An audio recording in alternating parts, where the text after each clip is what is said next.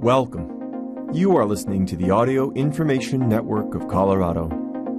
This recording is intended to be used solely by individuals with barriers to print.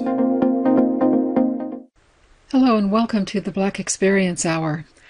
This is a weekly program bringing you news and opinion pieces from a variety of sources. This one is being recorded on the 18th of August for the listening week that begins the 19th, and your reader's name is Susan Shirey. First article comes from the Washington Post, was published on the 12th of August, written by Maham Javaid. How oral storytelling helped a blind man see the Montgomery Brawl. A brawl on the Montgomery, Alabama riverfront last week led to 4 people being charged after video went viral showing white boaters attacking a black co-captain.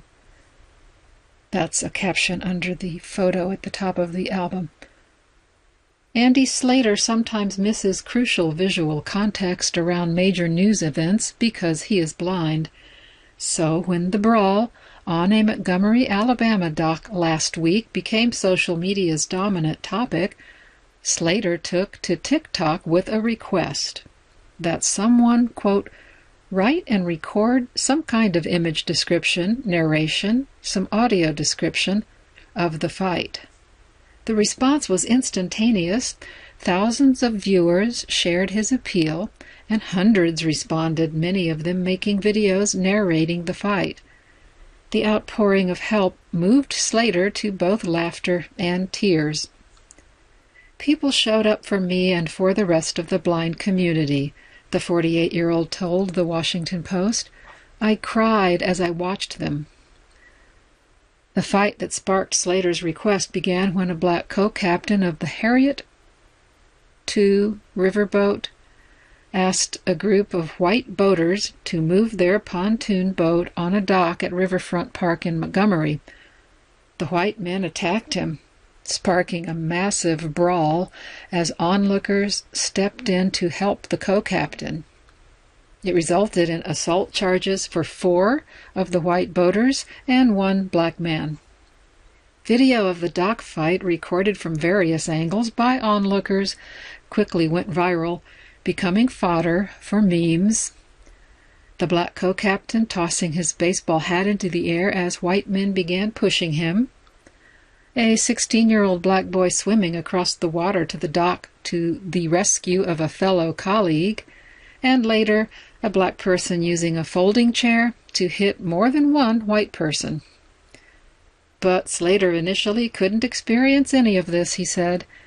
He could gather that there was a whole cast of characters involved in the fight, and he wanted to know more, he said, adding that he also wanted this to be a moment to promote access and inclusion for blind people in the conversation. Slater said, seeing people don't realize that a piece of visual information that seems insignificant to them can really help us picture things.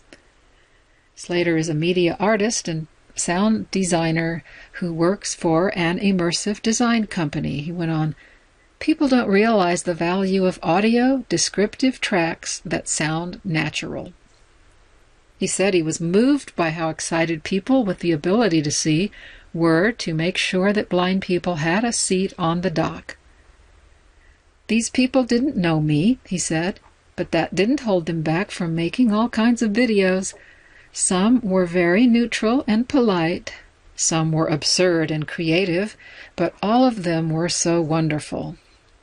Slater said one that stood out to him came from Wilden Pierreville, a 25-year-old content creator based in New York City.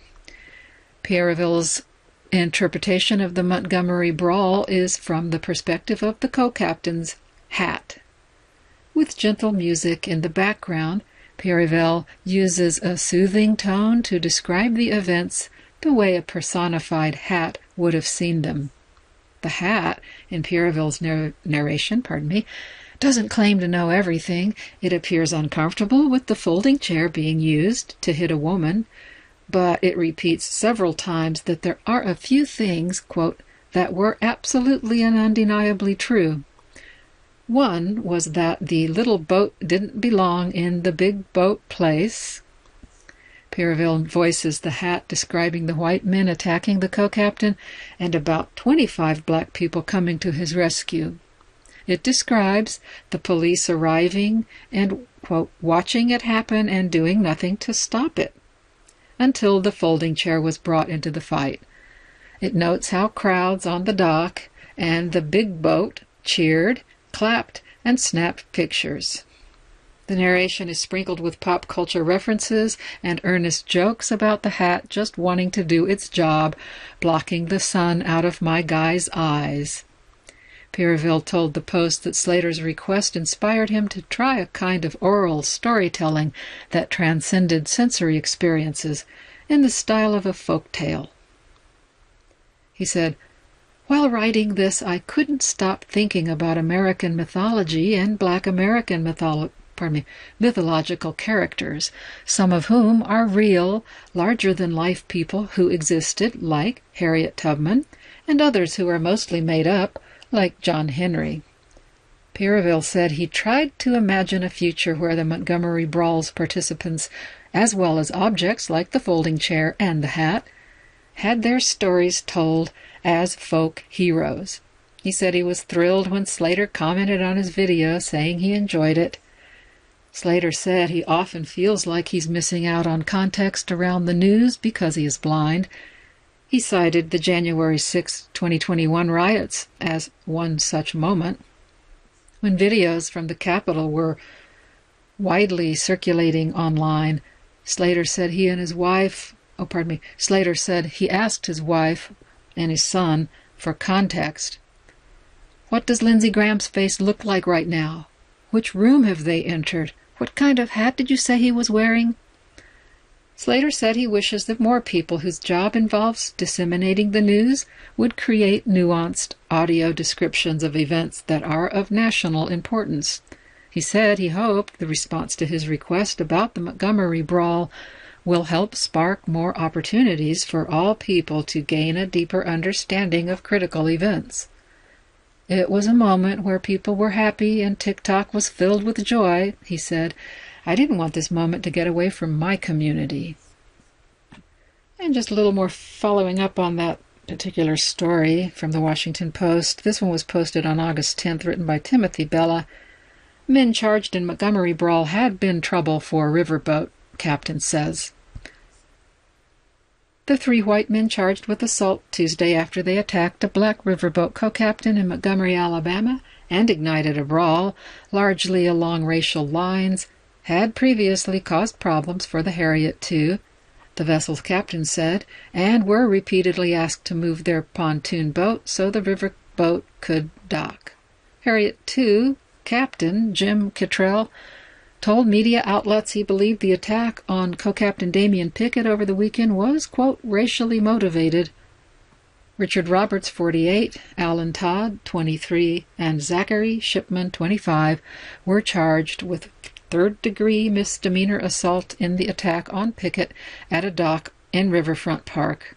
Montgomery Police Chief Darrell J. Albert said at a news conference. All 3 turned themselves in. Montgomery Police Major Saba Coleman told the Washington Post. She added that Roberts also has a warrant pending for striking a 16-year-old white boy, and that Reggie Gray, a 42-year-old black man who was seen on video hitting people with a folding chair during the brawl, has not turned himself in after police called on him to do so. Authorities said that they had consulted with the FBI and would not be able to charge the white men with a hate crime or with inciting a riot. But Kittrell, who told WACV in Montgomery that riverboat staff previously had trouble with the boaters from Selma, Alabama, emphasized that he believed the assault on Pickett was due to racism. The white guys that attacked my deckhand, and he was a senior deckhand first mate, I can't think of any other reason they attacked him other than it being racially motivated. Kittrell, who is white, told the Daily Beast on Tuesday. He went on, all he did was move their boat up 3 feet. It makes no sense to have 6 people try to beat the snot out of you just because you moved their boat up a few feet. In my opinion, the attack on Damian was racially motivated.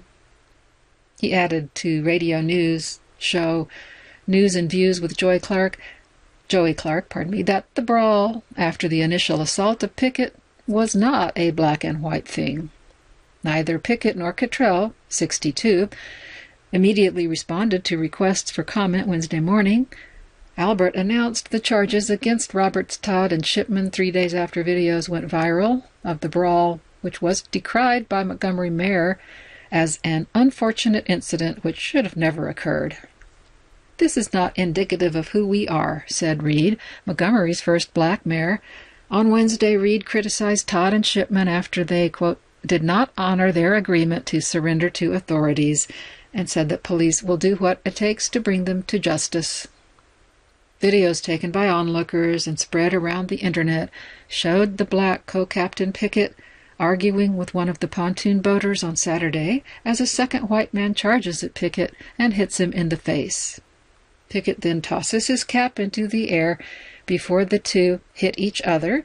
Almost immediately, Pickett is swarmed by several white men on the dock who throw punches while the black man was on the ground, according to the videos that were posted.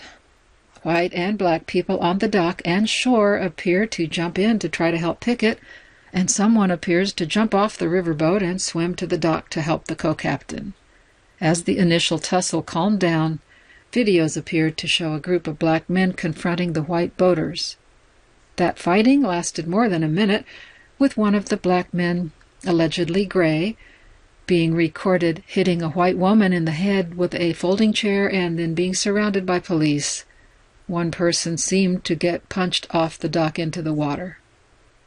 Police detained 13 people for questioning and then released them, said Albert. The police chief said that no stone was unturned in deciding ultimately to not charge Roberts, Todd, and Shipman with more serious charges. He told reporters, "We examined this over a period of time, not only that night, but since that night. At this time, based on the way the statutes read, the laws are crafted, we were unable to present any inciting a riot or racially biased charges." Cottrell has captained the Harriet II for about 13 years, steering the riverboat since it was originally known as Savannah River Queen of Savannah, Georgia. He told the Daily Beast he's known Pickett for about 10 years during their time together on the Harriet II, which is a 19th-century riverboat offering dinner, dancing, and live entertainment as part of Montgomery's popular riverfront park. The riverboat captain said this week that the 3 white men were part of a group of pontoon boaters from Selma that he's had issues with in recent years. "We've had trouble with them in the past, but just like jokey things," he said. He pointed to an instance a couple of years ago when one of the riverboat's golf carts went missing after returning from a cruise. Cottrell said the group had taken it and left it in an odd place, the lobby of a Hampton Inn. "We looked at the Hampton Inn video, found out who did it, and we had them come down. We were going to press charges then, but the police talked us out of it." But what unfolded Saturday was different, he said. When Cottrell noticed the pontoon boat was partially blocking the area where the riverboat docks, he asked the pontoon boat's passengers over the PA system to move the boat about 5 times, he recalled. After he threatened to call the police on the boaters, they started shooting birds at us, which led him to call law enforcement. "I was nice as a peach when I talked to them at first," he said. "Please help me out here, fellas. Move the boat up a little bit." Not long after Pickett attempted to push the pontoon boat forward a few feet, Cottrell saw his colleague get attacked by the men from Selma. "We're 40 yards or 30 yards away from the dock, watching all of this. There's nothing we can do," he told the radio station. About that time, another guy comes running up, and within a minute or so, it was an all-out brawl. And then I saw some more guys coming, and I said, "Oh, thank God, they're going to break it up." But instead of breaking it up, they jumped on him too. So, at one time, it was like 6-7 guys on my deckhand that was trying to move the boat. While Cottrell maintained that the attack on Pickett was racially motivated, he emphasized that the rest of the brawl, which appeared to be along racial lines, was not the same as the initial encounter.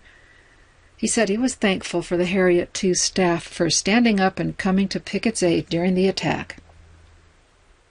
It was just shipmates trying to help a shipmate. They could have been little green men for all they cared, he told the Daily Beast. When they attacked Damien, my crew was going to jump out and do the best they could to help him out. It was my crew against the people who attacked their shipmate. That's all it was. Moving next to an article from Blava TV. Was posted on August 4th and written by Christopher Rhodes. The historic Gullah Geechee community is fighting to retain its land and culture in South Carolina. The distinct Gullah Geechee people located near the coast of South Carolina have survived slavery, the Civil War, and Jim Crow. But in recent decades, the historic black community has been threatened by gentrifiers and commercial developers who have taken their land. In a struggle that most Americans have not noticed, the Gullah Geechee continue to fight the political and legal battles needed to preserve as many of their homes and as much of their culture as they can. A long-enduring black community threatened by gentrification. The descendants of people from Central and West Africa were brought to the southern United States as slaves. The Gullah Geechee people have been able to retain elements of their home cultures. This includes the Gullah dialect, a mix of English and several West African languages, as well as distinctive foods and other expressions of culture. The community lives along the Atlantic coast and on several coastal islands in North Carolina, South Carolina, Georgia, and Florida. The total Gullah Geechee population has been estimated at about 1 million. But over time, much of the land previously held by the community has been taken over by mainly white developers who have transformed it into resorts and golf courses. In recent years, what's left of the Gullah Geechee lands and culture have been threatened by efforts to displace the remaining members of the culture and to remove the protections that are in place to protect their land. Protecting St. Helena Island. Recently, the fight to preserve Gullah Geechee territory has been centered on St. Helena Island. The Beaufort County, South Carolina community currently enjoys protection from the Cultural Protection Overlay, CPO, a 1990s law meant to protect the Gullah Geechee community by limiting the ability of commercial developers to encroach. But an ambitious investor has been attempting to change the law in order to develop a new golf course and a new gated community, potentially gentrifying thousands of acres of land in the process. Hundreds of members of the Gullah Geechee community have been active in fighting against this change, holding public hearings and convincing the I'm not completely sure of the regional pronunciation of Beaufort County Council to reject the proposed changes. However, with developers filing legal appeals against this decision, the threat to the community remains. Fighting to maintain Gullah Geechee land on Hilton Head Island. The fight to preserve the CPO in St. Helena represents an effort to halt a decades-long process by which much of the Gullah Geechee land has been repurposed over decades, most famously Hilton Head, the South Carolina island where hundreds of Gullah Geechee people had lived since the Civil War, was converted into a popular resort and golf destination. Today, Gullah Geechee neighborhoods remain scattered throughout the island, and even this territory is under threat. In one current notable case, developers are fighting to take the land of a 93-year-old Josephine Wright, who has refused to sell the property that has been in her family since the Civil War. Amid harassment and lawsuits, Wright's family has raised over $300,000 to fight to protect her property. Kyrie Irving and Snoop Dogg are among the people who have donated to her campaign. Wright and other members of the Gullah Geechee community can use all the help they can get, celebrity and otherwise, as developers remain determined to control as much of these lands as possible.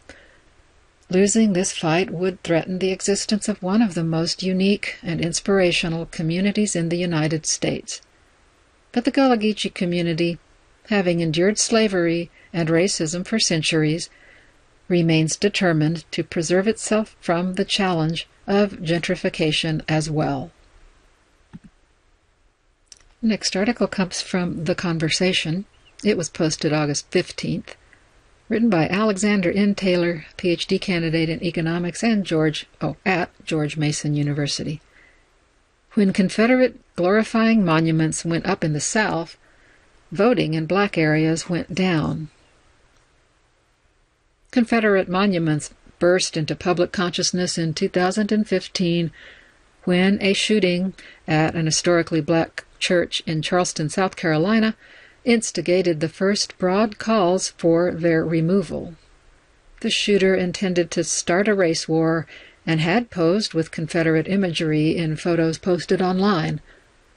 Monument removal efforts grew in 2017 after a counter-protester was killed at the Unite the Right rally in Charlottesville, Virginia, where white supremacist groups defended the preservation of Confederate monuments. Removal movements saw widespread success in 2020 following George Floyd's death at the hands of police. These events linked Confederate monuments to modern racist beliefs and acts. But whether monuments carry inherent racism or are merely misinterpreted requires further exploration. Research by economist Jacova A. Williams has shown that black Americans who live in areas that have a relatively higher number of streets named after prominent Confederate generals are, quote, less likely to be employed, are more likely to be employed in low-status occupations, and have lower wages compared to whites. I studied economic and political history and have researched the effects of Confederate monuments in the post-Civil War South. I found that these symbols helped solidify the Jim Crow era, which established segregation across the South and lasted from the 1880s until the 1960s.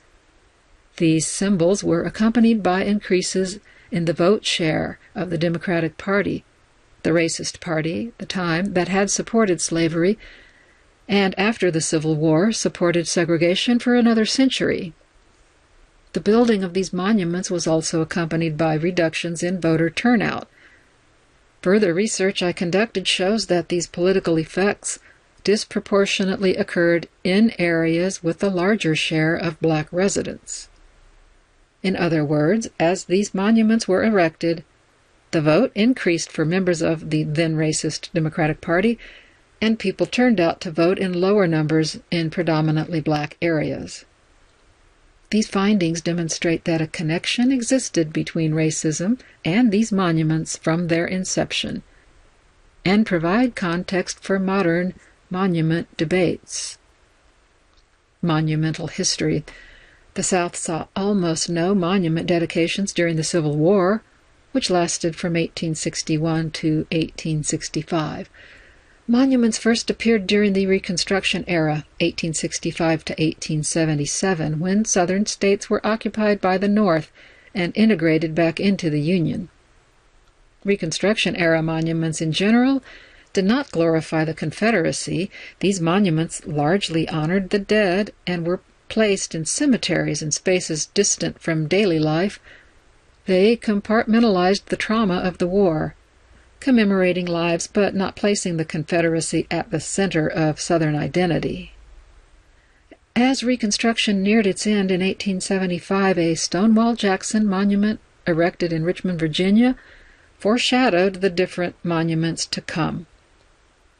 The monument's dedication drew 50,000 spectators and included a military-style parade. The potential presence of a local all-black militia proved to be controversial. To avoid accusations of race mixing, organizers planned to place the militia and any other black participants in the back of the parade. The militia did not attend, likely in anticipation of that controversy, and the only black Southerners present in the parade were formerly enslaved people who had served in the Confederacy's Stonewall Brigade.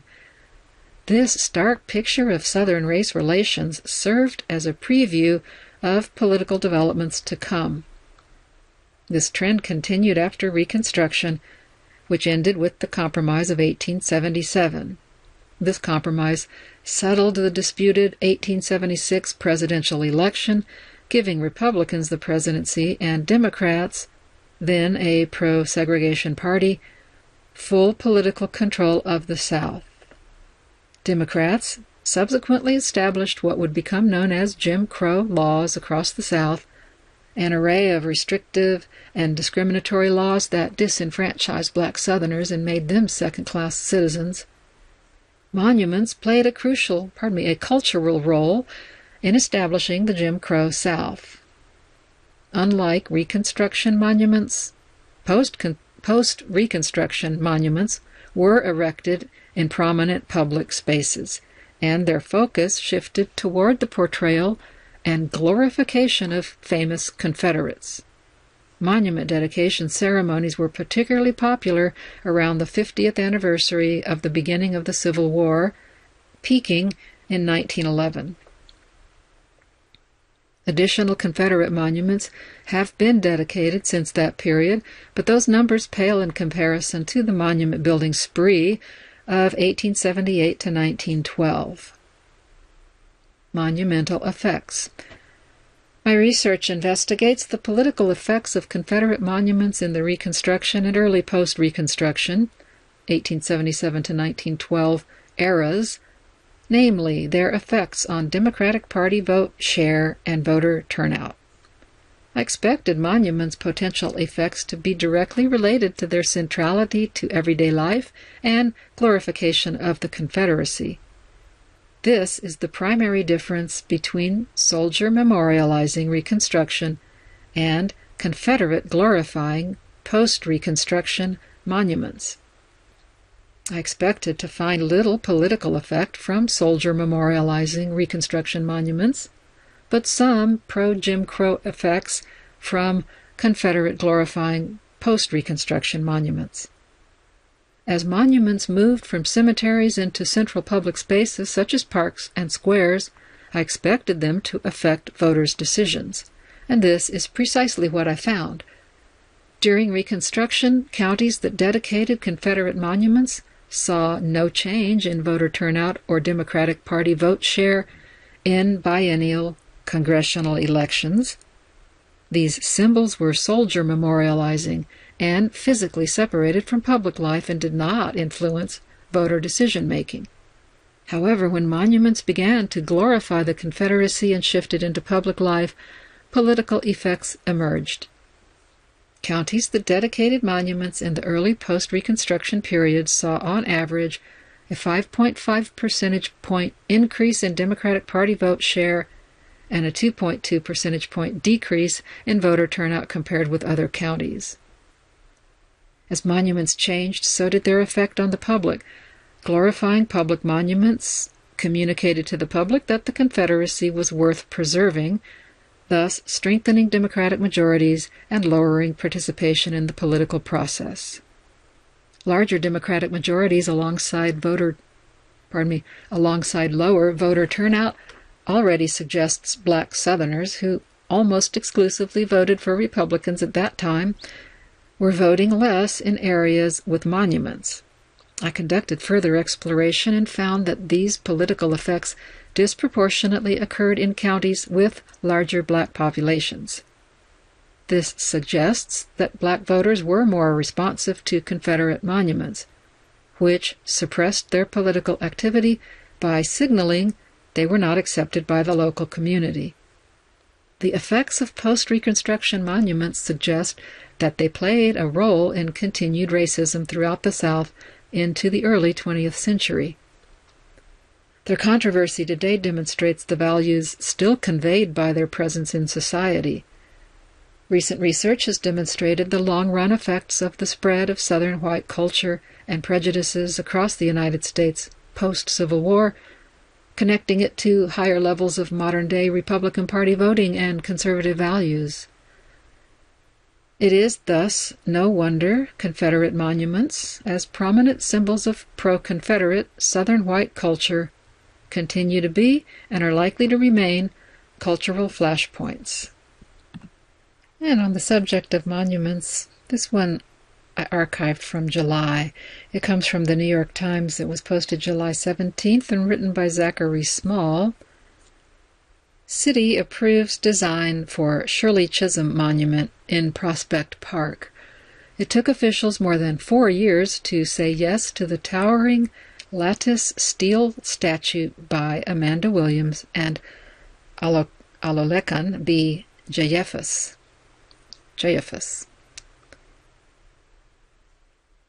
On Monday, city officials approved designs for a monument to Shirley Chisholm, who, in 1968, was elected the first black woman to serve in Congress, representing a district that encompassed her childhood neighborhood of Bedford-Stuyvesant.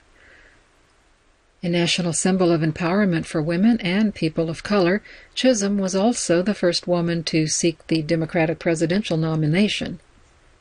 The Public Design Commission, which has authority over the city's permanent art collection, unanimously approved the 32-foot-tall yellow and green sculpture of the Congresswoman, a slightly scaled-back version of the original design. It will rise near the southeast entrance of Prospect Park. The artists Amanda Williams and Alolekan B. Jayefus presented their initial concept more than 4 years ago. The Department of Cultural Affairs has called it the first permanent public artwork in Brooklyn dedicated to a woman in history. Chisholm died at age 80 in 2005. Her New York Times obituary recalled her as an outspoken, steely educator-turned-politician who shattered racial and gender barriers. In 2019, the Chisholm Monument was proposed as the headliner of She Built NYC, an ambitious program created by the de Blasio administration, led by the former First Lady, Chirlane McCray, to diversify the city's sculptures with a commitment of up to $10 million over 4 years. At the time, there were only 5 public artworks in the city devoted to women. But the program never lived up to its promise. The Chisholm Monument, slated for completion by the end of 2020, was delayed by the pandemic, and 2 years later, the beginning of a new mayoral administration under Eric Adams. Commitments to memorialize additional women, including Billie Holiday, Dr. Helen Rodriguez-Trias, Elizabeth Jennings Graham, Catherine Walker, and the transgender activists Marsha P. Johnson and Sylvia Rivera, have also stalled on the city's agenda without firm plans or attached designers. The administration is committed to working to tell a more complete story surrounding the trailblazing women who have shaped our city, and we are ready to get more of these projects back underway, said Laurie Cumbo, New York City's current Commissioner of Cultural Affairs. Over the last 4 years, Williams and Jayefus have scaled back their original proposal to satisfy city officials and comply with accessibility laws. The steel sculpture is now 8 feet smaller. Fencing around its base and the sunken elements, like a ramp, have also been removed. In their presentation Monday to the Public Design Commission, the artist said the monument, which also includes images of plants from Barbados, where she spent ages 5 through 9, would symbolize how Chisholm disrupted the perception of who belongs in the country's democratic institutions and left the door open to future generations of women. Depending upon your vantage point and approach to the Ocean Avenue entrance of Prospect Park, you can see Miss Chisholm's silhouette inextricably intertwined with the iconic dome of the U.S. Capitol building, they said in a statement. This trailblazing woman was not diminutive, and this monument reflects how Chisholm's collaborative ideals were larger than herself. Some critics have objected to the Chisholm Monument's placement outside of her original district further north in Brooklyn, but others have pointed out that she was a champion of the entire borough. In 1972, she announced her presidential bid for the Democratic ticket, becoming the first black woman to seek that nomination from either major political party. Senator George McGovern from South Dakota would ultimately win the nomination, but lose to President Richard Nixon in the election. Chisholm's campaign slogan when she ran for president was, "Unbought and Unbossed." Before the hearing, Some historians celebrated the city's approval of the monument while seeking more answers on how officials will continue to fund maintenance of the structure. Across the city, memorials are crumbling after decades of neglect, with conservation bills racking up millions of dollars. On the side of the park opposite of where Chisholm's statue will go, the Soldiers and Sailors Arch is currently wrapped in scaffolding and will undergo a $6 million facelift. They have to build these things to stand up to the ages, said Michael Bogart, an art historian specializing in the city's public works. But overall, Bogart was happy to see Chisholm honored. If there were people concerned about there not being any memorials to women, this is an attempt to compensate. The silhouette of her hairdo will echo in the treetops of the park. Next article comes from Wednesday, August 9th edition of the Wall Street Journal. Tourists flock to New York City's Harlem. Marriott to open a new hotel in the storied neighborhood as it stages a comeback. This is written by Kate King. Visitors are returning to Harlem, providing a much-needed boost to the famous neighborhood as it helps drive New York City's tourism recovery from the pandemic. Visits to Harlem over the past year are up more than 15% compared with the 12 months leading into the pandemic, according to cell phone data. People traveling to the neighborhood from more than 5 miles away are helping drive the increase in foot traffic, said Greg Katz, head of product innovation and marketing at RetailStat. It's great when you hear all the different languages on the streets of Harlem because it's such a major driver of coffee shops, retail, all the small businesses, said Marcus Samuelson, an award-winning chef and owner of the well-known Harlem restaurant Red Rooster. COVID-19 hit the neighborhood hard. City data shows residents there suffered higher infection and death rates than Manhattan overall. Now, New York City's tourism is recovering as the pandemic ebbs. More than 6 million people visited the city last year, and total visitation is projected to surpass 2019 levels by the end of 2024. Harlem is attracting visitors to its brownstone homes, music scene, and historic churches. In another positive sign, Marriott is poised to open a 211-room Renaissance-flagged hotel, which is believed to be the first full-service hotel built in Harlem in over a century, said developer Jeff Lamb. The neighborhood's prominence in movies, television, and music, as well as its legacy as a hub for Black history and culture, draws international tourists. Business owners there said, making Harlem a must-see for visitors as they return to New York City post-pandemic. At the same time, a recent flurry of art gallery openings is attracting locals, and restaurants and bars are benefiting from residents staying closer to home because of remote work, said Lloyd Williams, chief executive of the Greater Harlem Chamber of Commerce. Increased tourism is helping as the neighborhood, which, like other areas of the city, still has some vacant storefronts and struggling businesses, continues its economic recovery from the pandemic. Jermail Tarter, in town from Kingsport, Tennessee, snapped pictures outside the Apollo Theater on 125th Street one recent afternoon.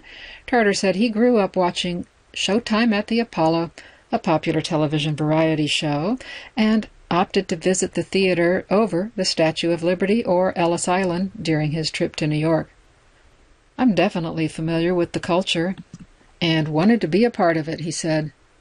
Carolyn Johnson, a walking tour operator, said her business, Welcome to Harlem, has rebounded strongly, with revenue up about 15% compared with pre-pandemic. New York City residents from other neighborhoods were the first to start booking tours in the fall of 2021, followed by foreigners after the U.S. relaxed international travel restrictions last summer. Restaurants and bars in Harlem also are on the upswing, with spending at these establishments 7% higher between April 22 and March 23 than during the 12-month period leading up to the pandemic.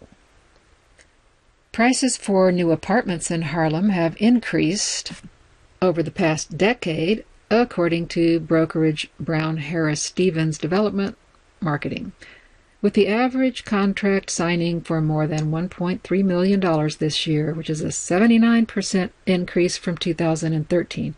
Still, quality of life issues exacerbated by the pandemic, including drug use, mental illness, and crime, remain serious concerns, said Sedaria Asbury Chesfield, a longtime resident and co-founder of the advocacy group Greater Harlem Coalition. The group has pushed the city to provide more homeless and addiction services, as well as increased police patrols. Efforts, she said, have led to improvements. January of this year, we were afraid to go outside after dark, she said. Now we feel a lot safer, but we still are not back to where we were before. A few doors down from the Apollo, workers were putting the finishing touches on the Renaissance New York Harlem Hotel. The hotel is expected to charge about $250 a night, said Jennifer Conale, global brand leader for Renaissance Hotels. The property was built in the footprint of the historic Victoria Theatre, which opened as a vaudeville house in 1917 and later became a movie theater, but then sat vacant for decades. The hotel preserves elements of the Victoria, including the exterior facade, marquee, and outdoor ticket booths, as well as the lobby's staircase. The decor evokes giants from Harlem's storied music history, including Billie Holiday, Josephine Baker, Louis Armstrong, and Cab Calloway. The hotel, which was built as part of a larger public-private partnership development, is in a building that also includes retail, as well as 2 theaters and office space that will be operated by the Apollo. About half of the hotel's 70 employees are expected to be Harlem residents, said General Manager Lewiston Murray. Katrina Paris, a longtime Harlem resident and owner of the Lenox Avenue gift shop, Nilu, said the neighborhood has long needed more lodging options to keep visitors in the neighborhood longer and generate foot traffic for small businesses. You've got the happenings, but you don't have a place for people to sleep, she said. To have people come here, spend a short amount of time, and then go back to their hotels in Midtown, go back to the restaurants downtown, it's less than ideal. And back to TheRoot.com for another current article. This was published on the 18th, written by Candace McDuffie. Arkansas schools will still offer AP African American Studies despite state's objections. The schools also plan on taking care of the AP exam fee, since it's not covered by the state. Even though the Arkansas Department of Education discredited AP African American Studies earlier this month, schools in Jonesboro, Little Rock, and North Little Rock said that they will still offer the course. North Little Rock High School, Central High, Jacksonville High, and the academies at Jonesboro have all stated that the class will still be equivalent to other advanced placement classes. Charter schools North Little Rock Center for Excellence and Eastem High School will follow suit. Additionally, Eastem High School will award the school's very first Medal of Historical Pursuit and Valor to those who complete the African American Studies course. More than 700 schools across the country will offer the class for the upcoming school year. Students will be able to take an exam to possibly earn college credit for the first time in May 2024.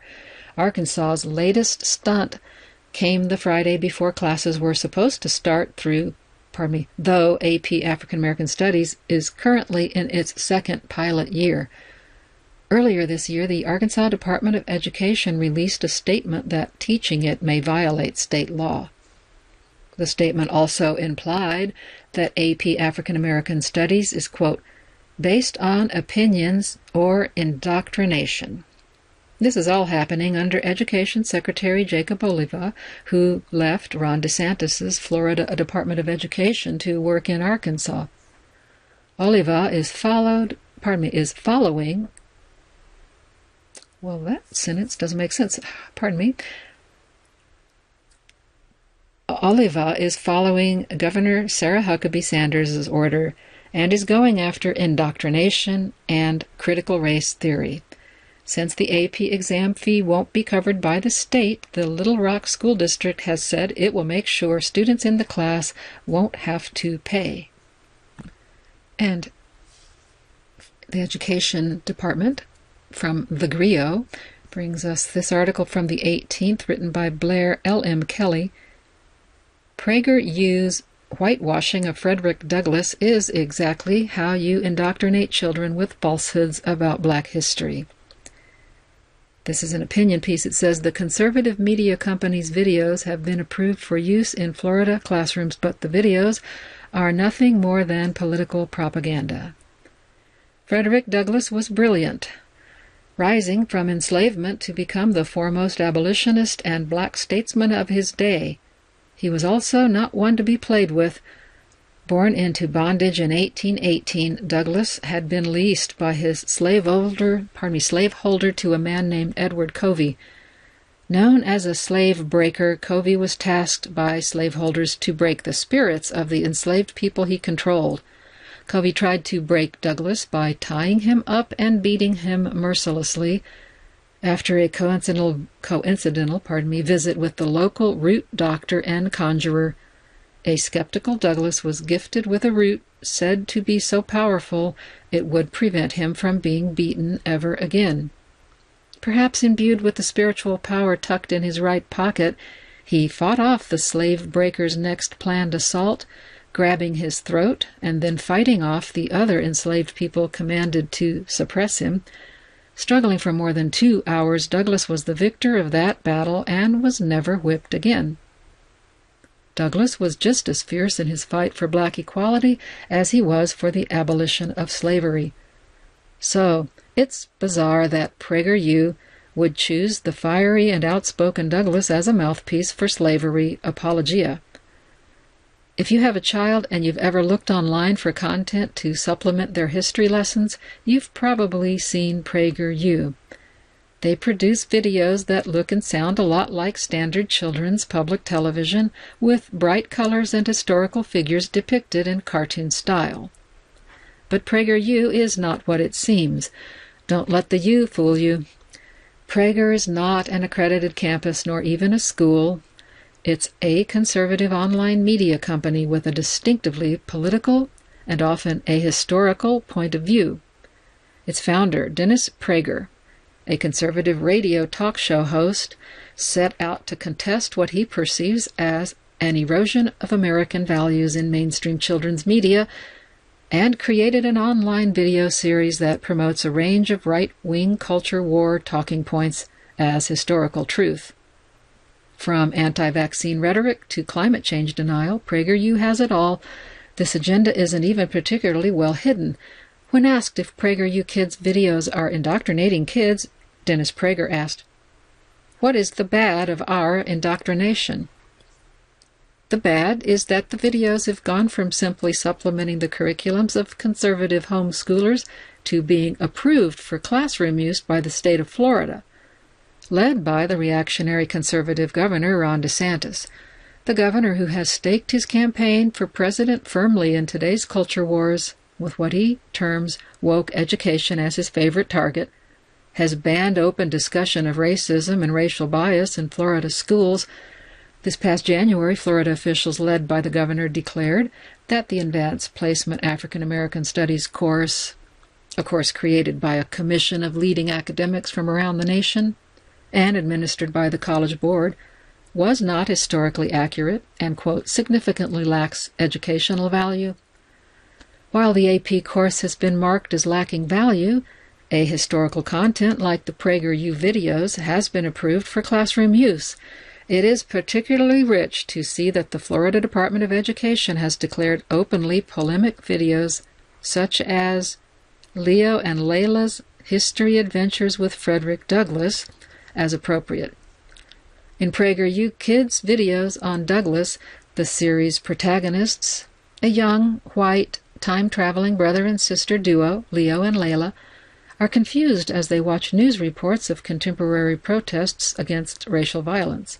Upon hearing that activists are calling to abolish the police, they type the word abolish in their time-traveling smartphones, and it autocorrects to the word to the word abolitionist and sends them back to 1852 and a bobble-headed cartoon version of Frederick Douglass.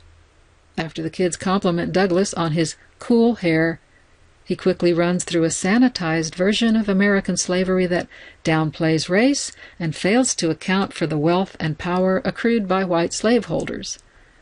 Prager's Douglass does condemn slavery in the most vague and deracialized terms, saying, "I want slavery to end."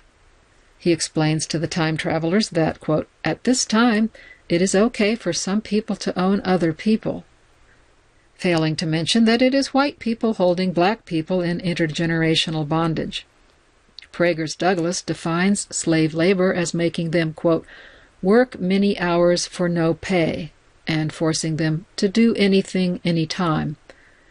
The video fails to mention that enslaved people's labor built much of the infrastructure and agricultural capacity of the nation. When the children express mild distress at the injustice Prager's Douglass has described, he quickly pivots, explaining that, quote, "slavery has existed everywhere in the world for thousands of years." Skipping over the horrors of real Douglass personally experienced and his escape from bondage, Prager's Douglass simply said it was very hard and often sad being a slave.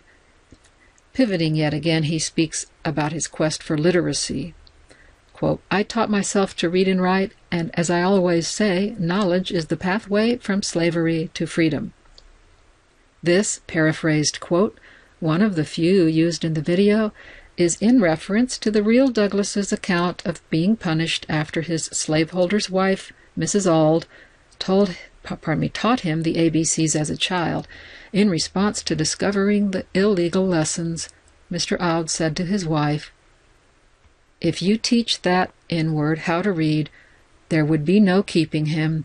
It would forever unfit him to be a slave." Douglass reflected that from that moment I understood the pathway from slavery to freedom. For Douglass, education was a weapon for resistance and possible escape.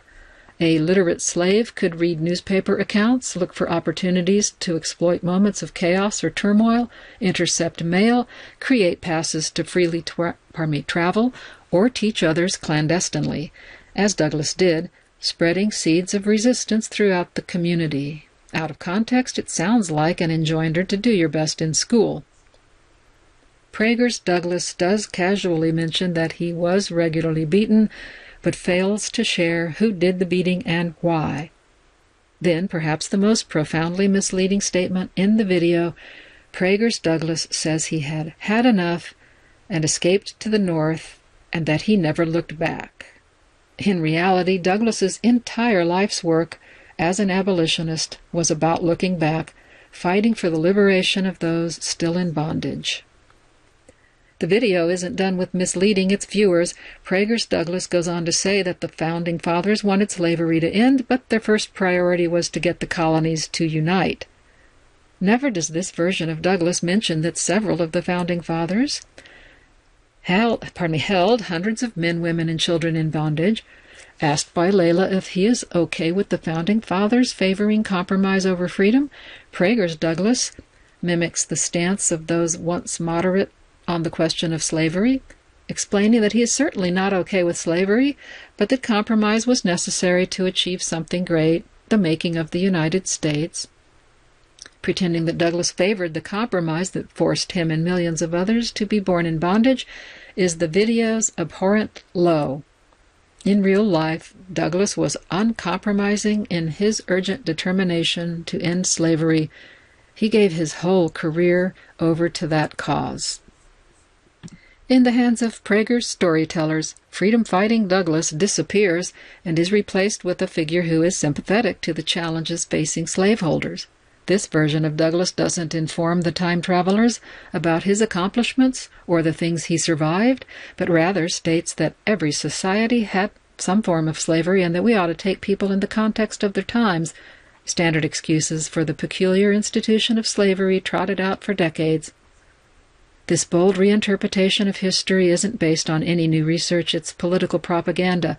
The real story of what America's foremost abolitionist accomplished in his lifetime is a wonderful lesson to share with children. We can't depend on the state of Florida to tell the story of Douglass or other Black Americans deserving of remembrance. We probably never could. I, for one, believe that we need to stop waiting for the right thing to happen and start strategizing about how to teach children how to discern lies as they come. Let's prepare our children to be critical thinkers, prepared for the next culture war. Douglass would tell us to be ready for the fight. This author, Blair L.M. Kelly, is the Williamson Distinguished Professor of Southern Studies and the Director of the Center for the Study of the American South at the University of North Carolina, Chapel Hill. Her latest book is Black Folk, The Roots of the Black Working Class. And that brings me to the end of our time for this week. Thank you so much for joining us. This was the Black Experience Hour. AINC programming is brought to you in part by Trendware, Colorado's best full-service IT managed services and purpose-built computer device provider. If you enjoyed this program, please register for our free services at www.aincolorado.org or by calling 303-786-7777.